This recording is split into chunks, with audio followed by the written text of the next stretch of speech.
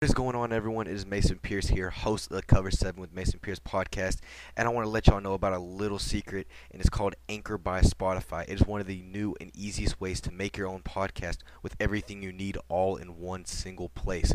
Anchor has tools that allow you to record and edit your podcast right from the comfort of your phone or computer, and also when you are hosting on Anchor, you can distribute your podcast on listening platforms like Spotify, Apple Podcasts, and whatever platform you choose to post it on. It's everything you need to make a podcast in just one single place. And the best part of all, Anchor is totally free to use. So make sure you download the Anchor app or go to anchor.fm. Get started creating your own podcast or start hosting on a very up and coming new platform.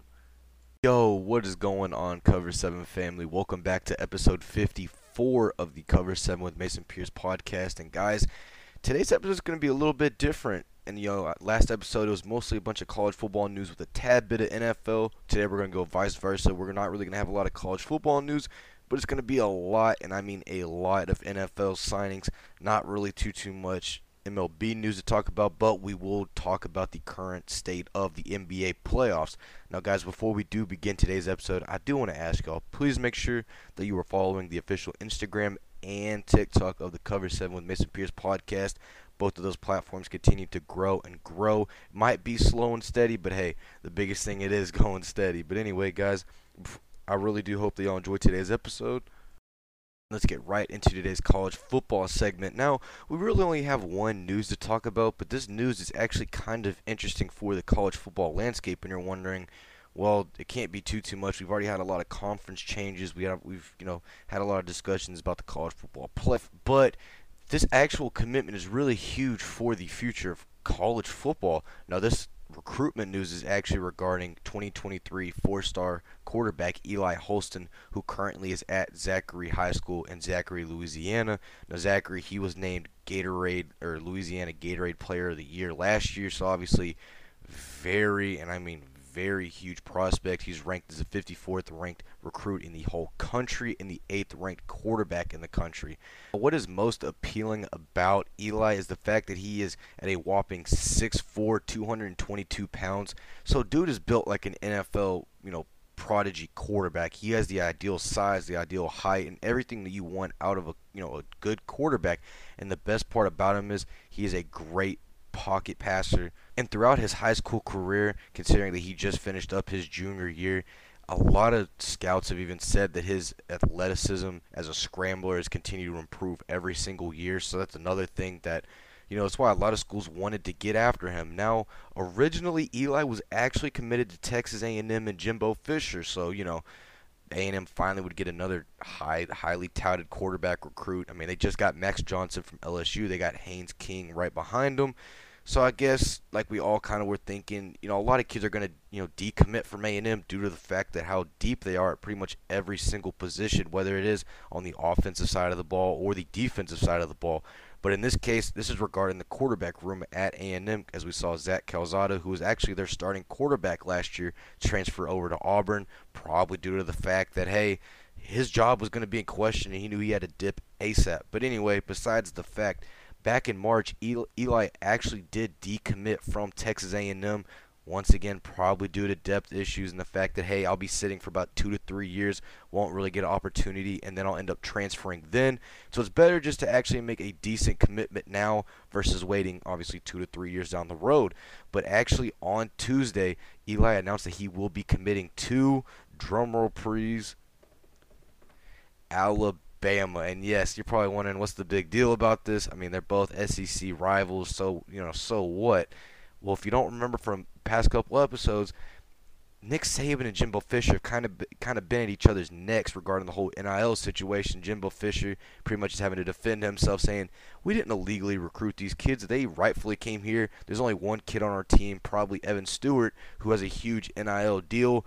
But no offense, you get 8 5-star recruits in one cycle, like 14, 15 4-stars and a decent amount of 3-stars. It is a little shady, especially when you just got off an 8-4 season. But besides the fact, Nick Saban actually kind of got the final laugh because in case you didn't watch any of Jimbo Fisher's press conferences or any of the public announcements that he did make regarding the whole Nick Saban situation, He kind of bashed Nick Saban in a lot of these, saying, "Hey, look under the surface, look under the carpet. He's not as clean as you think he is. He's done a lot of these dirty techniques. That's why a lot of his assistant coaches are some of the best recruiters in the country, and we've seen it with, even Jeremy Pruitt when he had the whole $100,000 in McDonald's bag situations. Kirby Smart is still a great recruiter, the head coach down there in Georgia, and obviously, Jimbo Fisher, who was a descent from the Nick Saban coaching tree back at LSU when he was an assistant with Nick Saban. You know what I mean? It's just, he's kind of saying, hey, don't take jabs at me when I learned all of my techniques from you. Now, do I think Nick Saban probably does use some NIL? Yes. And even Nick Saban said himself, you have to nowadays in this current college football landscape. But what he's saying is we're not offering 10 recruits $30 million NIL deals, not each, but we're spreading it across all these 10 recruits. These are 17-year-old, 18-year-old kids, but, we're going to do whatever we can to possibly be able to compete in the SEC. As we all know, the SEC is the most competitive conference in the whole country, and that's without a doubt. This is coming from a Big 12 fan, obviously a TCU fan. We all know the SEC is super competitive, especially when it comes to recruiting, because you have to remember A&M has to compete currently right now with Alabama, Georgia, LSU, Ole Miss, those schools. And then now you got to add on the fact that Texas and OU are going to be moving to the SEC in the next couple of years. Desperate situations come with desperate solutions to those situations. And that's kind of what I think Jimbo Fisher is doing. And it also helps the fact that A&M is one of the more financially sound programs in the whole country too, especially in the state of Texas. So that definitely didn't help the case either with the whole NIL situation. But anyway, back to Eli and his commitment to Alabama. Obviously, once C.J. Stroud and all them are gone, Eli could possibly be able to take the reins. I think he definitely could. He definitely seems like the prototypical Nick Saban quarterback, if you want to say. Obviously, we've seen in the past Nick Saban has a lot more scrambling quarterbacks, whether it was Tua, Jalen Hurts, or even currently right now Bryce Young, because he has a crazy amount of athleticism. That's kind of seen what the whole college football landscape they want nowadays is a lot more agile quarterbacks. I mean, obviously, A.J. McCarron was a stud back in the early 2010s. He was a great pocket passer and didn't really transition to the NFL, but still was great. Eli kind of reminds me of that possibly for the Alabama Crimson Tide if he does eventually become their starter. But anyway, it looks like Nick Saban did get the final laugh because he kind of did steal Eli away from A&M and Jimbo Fisher. So I just thought it was pretty funny. I mean, he's a highly touted recruit. He's pretty much a top 50 prospect in the 2023 class, and it's going to continue to add to that insane quarterback depth that Alabama also does have themselves. And then finally, for that kind of wrap up today's college football segment, we actually do have one transfer portal news. And this is actually regarding former Texas wide receiver Marcus Washington. Now, Marcus Washington, he had been with Texas the past 3 years or so, only having about 366 yards and 3 touchdowns. So obviously, statistically, was not very dominant, but during this past season, he actually did have 18 catches for 277 yards and 2 touchdowns. So a lot of those career statistics did come from last season. Now, he officially did announce on Tuesday that he would be transferring over to Nebraska, so he will be joining his former Texas quarterback, Casey Thompson, who just transferred to Nebraska earlier on this year. And also, let's not forget Marcus Washington. He is a former 4-star recruit, so the talent is there, and he also will still have 2 years of eligibility. So I think the fact Scott Frost has had such a dominant transfer portal class this year, getting guys like Trey Palmer, a former wide receiver at LSU, getting TCU transfer edge rusher O'Shawn Mathis, that one still hurts a lot, but I'm glad he went to Nebraska over Texas. Anyway, and then also the fact that they went out and got Omar Brown, a very underrated cornerback from the University of Northern Iowa, so continues to very much dominate the transfer portal, at least in Big Ten, I guess you could say, terms. I mean, obviously they lost a lot of guys to the transfer portal, but they did get a very decent amount back. So watch out for Nebraska maybe to finally take advantage of the opportunities they had a lot last season. I mean, a lot of people are considering last year's Nebraska team to be the best 3-9 team of all time. And I mean, you're probably like, what does that even mean? They went 3-9. How could you be one of the greatest 3-9 teams of all time? Well, I think their average margin of defeat was like 3 or 4 points, and a lot of those games they only lost by a touchdown or less. So it wasn't like they were getting blown out like we've seen Nebraska in the past couple years. It was mostly a bunch of nail-biting games. But anyway, Scott Frost and the Cornhuskers, they get a major pickup in former four-star wide receiver Marcus Washington, who was formerly at Texas. Now, guys, that does wrap up today's college football segment. Like I said, not a crazy amount of news. There's only really two huge topics to talk about, but I do think the whole Eli situation is kind of funny because Jimbo Fisher did talk a lot more than Nick Saban did, but it seemed like Nick Saban got the more silent laugh out of it. But anyway, guys, let's kind of transition over to our NFL portion of today's episode. And the first news that I do want to talk about is former Kansas City Chiefs running back Darrell Williams.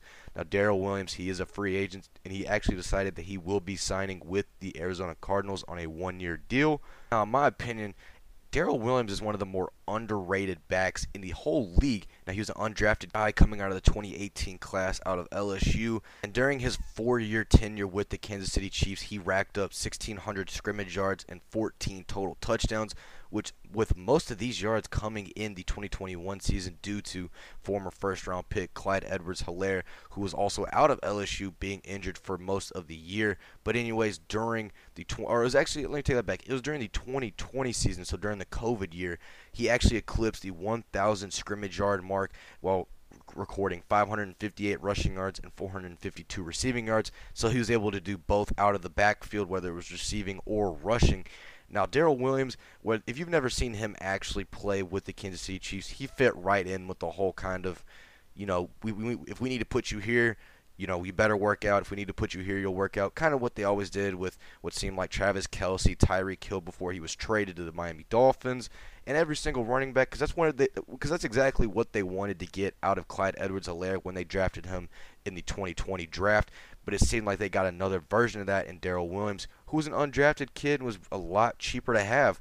But anyway, Kansas City Chiefs, they did try to re-sign him. I guess, obviously, the Arizona Cardinals offered him a lot more money because they need another receiving back, and then their old receiving back, Chase Edmonds, actually decided to go sign with the Dolphins. So that pretty much left that running back 2 position wide open, and Darrell Williams will absolutely secure that spot once he does officially, I guess when they do officially release the depth charts and all that. But I know he will be a very solid running back behind James Conner, who is more of a power back, and we all have known that. But anyway, Arizona Cardinals continue to add a lot of offensive additions. I mean, most importantly, they went out and traded for Marquise Brown from the Baltimore Ravens on day 1 of the NFL draft, which he'll absolutely fit in on the outside or in the slot if need be, because they lost Christian Kirk to the Jaguars. They're probably going to trade Andy Isabella, so now that leaves their top 3 wide receivers until DeAndre Hopkins gets back, with just Marquise Brown, A.J. Green, and second-year wide receiver Rondale Moore, who previously played at Purdue, who I absolutely was super high on going into the 2021 draft, and I think he'll have an amazing season, especially with the 6 games that he kind of will fulfill the slot position. But anyways, the Arizona Cardinals get an absolute steal of a signing in running back Darrell Williams. The next couple news we actually have is going to be regarding the Indianapolis Colts. Now, the Colts, after trading Carson Wentz to the Washington Commanders about a month or 2 ago, they needed to fill the quarterback 2 position because, as we all know, they went out and traded for Falcons' longtime starting quarterback Matt Ryan. So that solidified the spot that was, pretty much left empty once the Colts did trade Carson Wentz to the Washington Commanders. Now, the Colts were not completely bought on Sam Ehlinger to be their, long-time backup, so they actually went out and got a familiar face, or more specifically, a familiar face for current head coach Frank Wright. Now, the Indianapolis Colts, they're signing long-time NFL quarterback Nick Foles to a 2-year deal. Now, it was also rumored that the Philadelphia Eagles were looking for Nick Foles possibly to come back to Philly for a 3rd time and reunite up there after, most famously winning a Super Bowl with them back in 2017. Obviously having one of the most famous plays of all time, the Philly Special. But anyway, Nick Foles will officially be the backup for the Indianapolis Colts going into the 2022 season.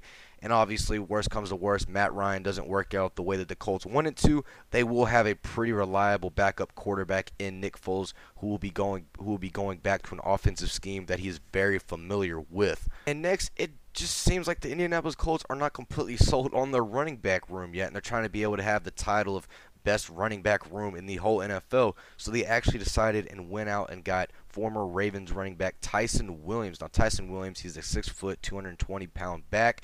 A lot of people probably don't know too much about him, as he was drafted back in the 2020 draft out of BYU. Now, he was a very, I guess you could say solid running back with the Baltimore Ravens in his 2 seasons with the team. I wouldn't say he was amazing or anything like Darrell Williams type that we talked about a little bit earlier on, but he was a very consistent, second, third string running back. And as we all know, the Indianapolis Colts that I've talked about in the past couple episodes, they went out and got Phillip Lindsay. They still have Nyheim Hines, and obviously they got all-pro running back Jonathan Taylor to start. So I guess they're kind of trying to just bolster up the depth chart.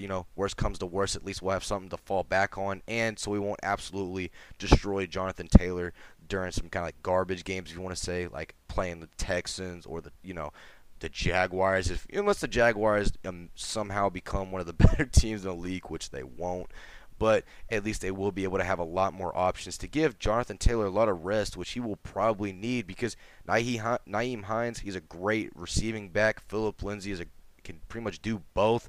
Jonathan Taylor obviously is kind of good at both as well. And then Tyson Williams, he's a great power back, but also very elusive. So the Indianapolis Colts, they're really trying to, say, hey, look, last season was just a fluke. Carson Wentz, he wasn't who we thought he was. Obviously, we want to at least test him out and see if him and Frank Reich could have the same connection. Obviously, things did not work out the way they planned to, so they will continue to go in a different direction with Matt Ryan and obviously a new and improved running back room. Now, that is it for the Indianapolis Colts topic. I mean, don't be shocked if they make a couple more sneaky good moves maybe. I think Tyson Williams would be great. They'll probably end up releasing him during training camp or putting him on waivers, and then another team will end up picking him up. But, I mean, he is a really good back. In the couple games he did play with the Ravens last season, he looked really good. So, I don't want to sound like I'm super high on him, like he's going to be the next all-pro running back for the Colts, but he definitely will be a solid backup. Now, the next news we have, it is regarding former Buffalo Bills and New York Jets tight end Tyler Kroft.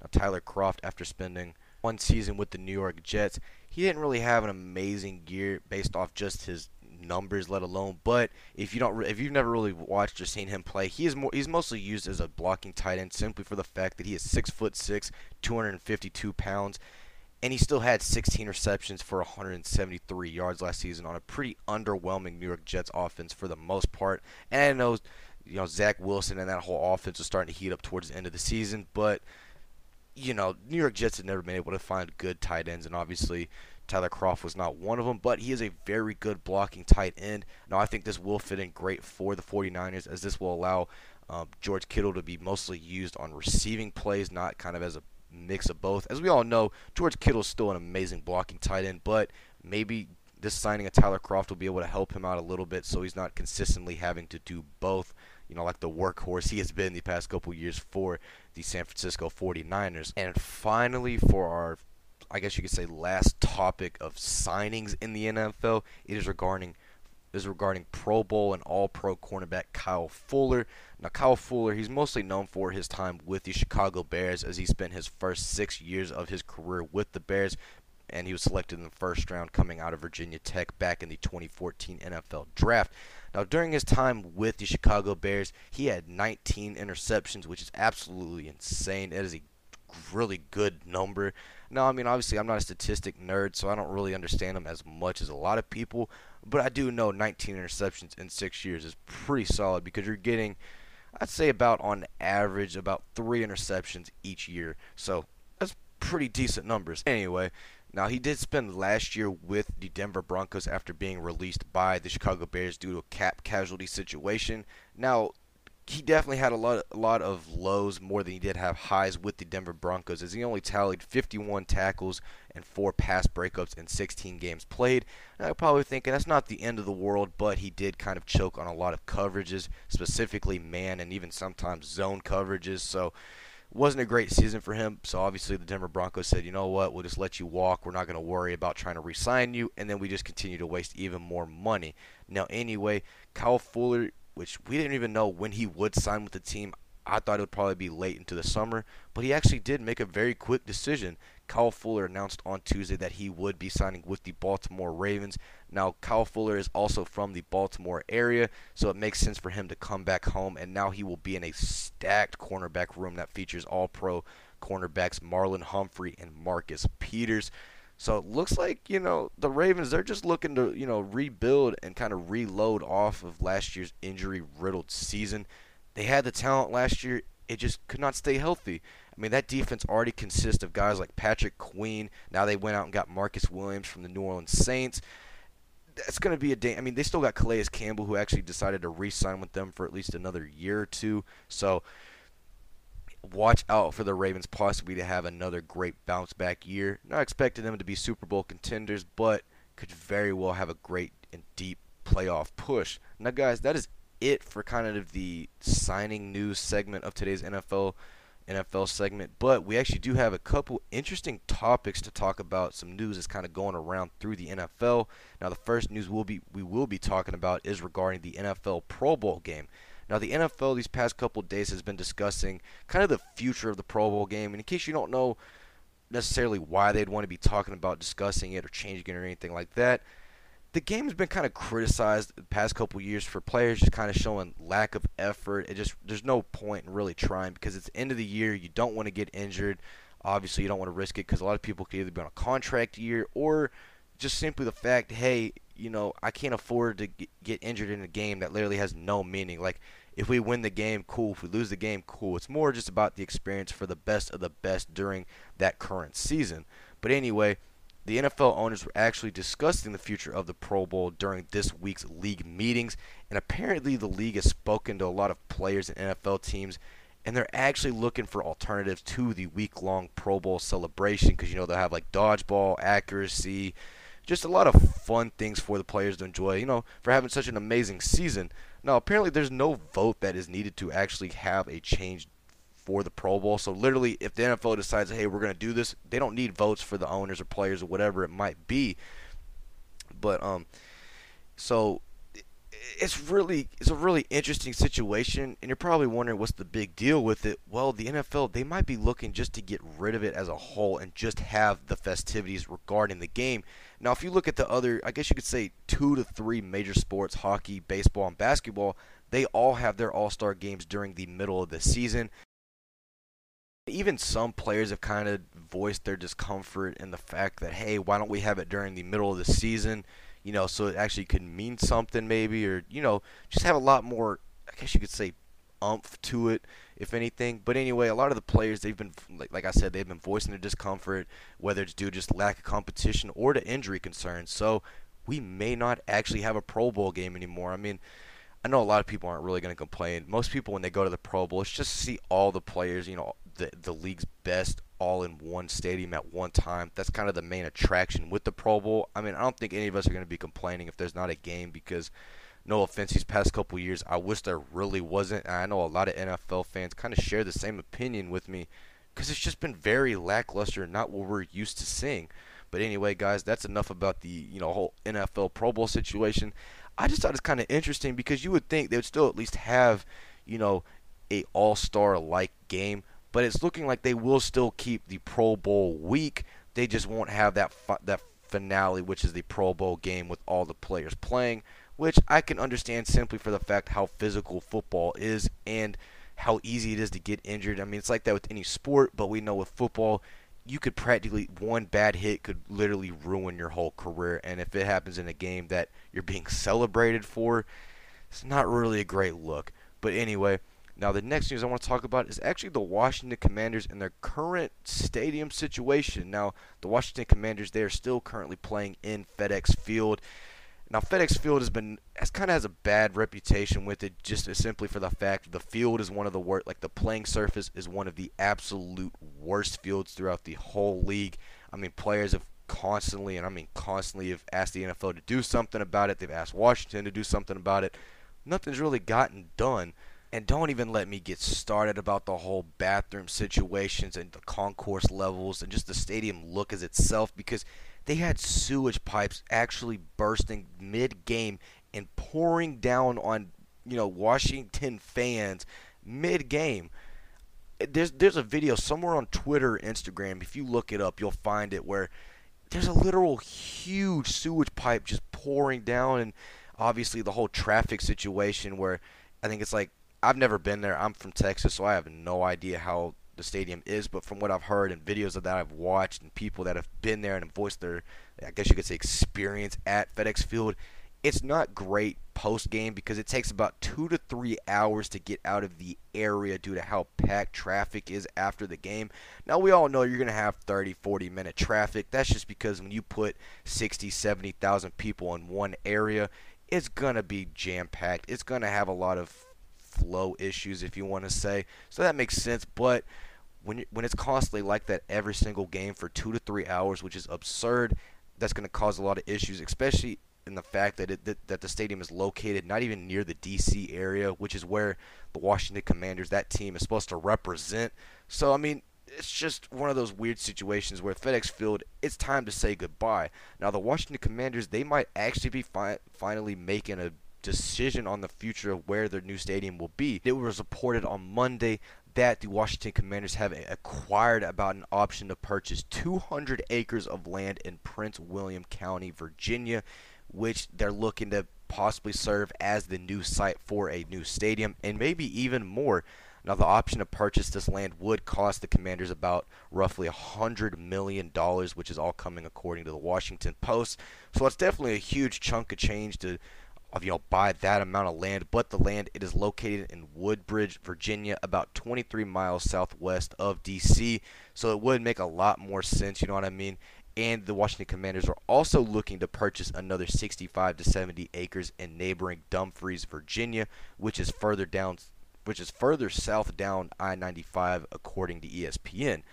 And you're probably wondering, so what's so special about this land, and why would the Washington Commanders possibly want to move to this part of the Virginia area? Well, Washington, they reportedly like this spot because of the things it can be built apart from just the stadium. And I guess you could kind of compare it to how the Cowboys are, or the Texas Rangers, if anything, because the Texas Rangers, they have a separate venue outside of their stadium called Texas Live. Now, Texas Live, it's got a bunch of music, entertainment, restaurants, shops, memorabilia shops, whatever you can imagine, it is there. And then not to also, add the fact that AT&T Stadium is literally about half a mile away. So obviously, if you're pre-game for a Cowboys game, you can go over there, tailgate, do whatever you want, and then go to a game right after. So Washington is looking to buy all of that land so they can possibly kind of make a mold of that as well. And don't be shocked for a lot of these teams possibly to continue to have this same type of blueprint, because hey, if we can kill two birds with one stone, selling a lot more food, memorabilia, like whatever they want to sell, they can do it now, because at least they will have a Texas Live type thing outside of their stadium where fans can interact and do whatever pregame, and then they can go waste all their money during the game. But anyway, don't expect anything huge to probably happen for a long time, because Washington, their current contract with FedEx Field doesn't even expire until 2026. So we won't even see this whole stadium blueprint probably start up for about another 2 or 3 years. So Washington fans, I'm sorry, you will be stuck with FedEx Field for a little bit longer. But there is some hope that maybe, hey, y'all will be finally getting out of that dumpster that is called FedEx Field. But anyway, guys, that wraps up today's NFL segment, and let's kind of transition to our final portion of today's episode, and that will be regarding the NBA playoffs. Now, the playoffs, both sides are currently in their conference finals, Eastern and Western. And first, I want to talk about the Western Conference Finals, and that matchup is regarding the Golden State Warriors and the Dallas Mavericks. Now, this series, for the most part, has been pretty much one-sided. The Golden State Warriors currently lead the series 3-0, and they are going to be playing Game 4 on Tuesday night as I am recording this episode. So, if the Mavericks get swept, y'all won't be hearing it in this episode, but obviously just know that's kind of the way it's looking. Anyway, Luka has played okay for the most part offensively. The biggest problem has been his surrounding cast. Now, Jalen Brunson, we know for the most part, has been solid throughout the year. He has had his ups and downs, but Dallas just does not have that second star on the team that all these NBA franchises have kind of chased, whether it was the Miami Heat trying to go out and get Kyle Lowry, or now that they've got Bam Adebayo and Jimmy Butler, the Boston Celtics, with Jaylen Brown and then Jason Tatum, just to name a few, or Milwaukee with Chris Middleton and Giannis Antetokounmpo. So I feel like Luka needs a second star in his cast, because no offense, Jalen Brunson is not going to be that. No matter how much Maverick fans want him to be that, he will never be that. And obviously we've seen Golden State just pure dominating the Mavericks. Now, I won't lie, I haven't really watched too much of this series, so don't expect me to be able to give y'all a full expertise of it, but I will at least try and make sure to, knowledge y'all about the fact that, hey, Dallas is struggling in major time, and Golden State Warriors are kind of exposing some of the flaws that the Mavericks have had for years regarding, being in the playoffs. But anyway, guys, currently, and I'll repeat it again, the Golden State Warriors are leading the Dallas Mavericks 3-0 in the Western Conference Finals. Now, as we switch over to the Eastern Conference Finals, this series is actually tied between the Miami Heat and the Boston Celtics. It is currently 2-2. And it's kind of weird because in Game 4, the Boston Celtics embarrassed the Miami Heat. Jimmy Butler, I think, barely had any points. The Miami Heat only scored like I think 1 point in the first 7 minutes of the game, which in NBA terms is absolutely insane. So it has been very much back and forth where Miami blows out Boston, Boston blows out Miami. So this series could literally come down to the last second of the game because you just don't know what team you're going to get, whether you are a Heat or Celtics fan. But in my opinion, I think the Miami Heat and Boston Celtics series has been a little bit more entertaining because it just hasn't been as one-sided as the Dallas Mavericks and Golden State Warriors series. But anyway, guys, that is it for today's episode. I hope y'all absolutely enjoyed today's episode. I know that I enjoyed making it for y'all. And once again, guys, I do want to shout out Anchor. And please, if you really do feel like being very generous and just supporting for $4.99 a month, it helps me to better the podcast, better the quality, and eventually give y'all some really cool exclusive perks. So make sure to go check that out on Anchor.com. But anyway, guys, I hope y'all have a fantastic rest of y'all's day. I hope y'all have an amazing Wednesday and Thursday, and I will see y'all back here on Friday. Peace.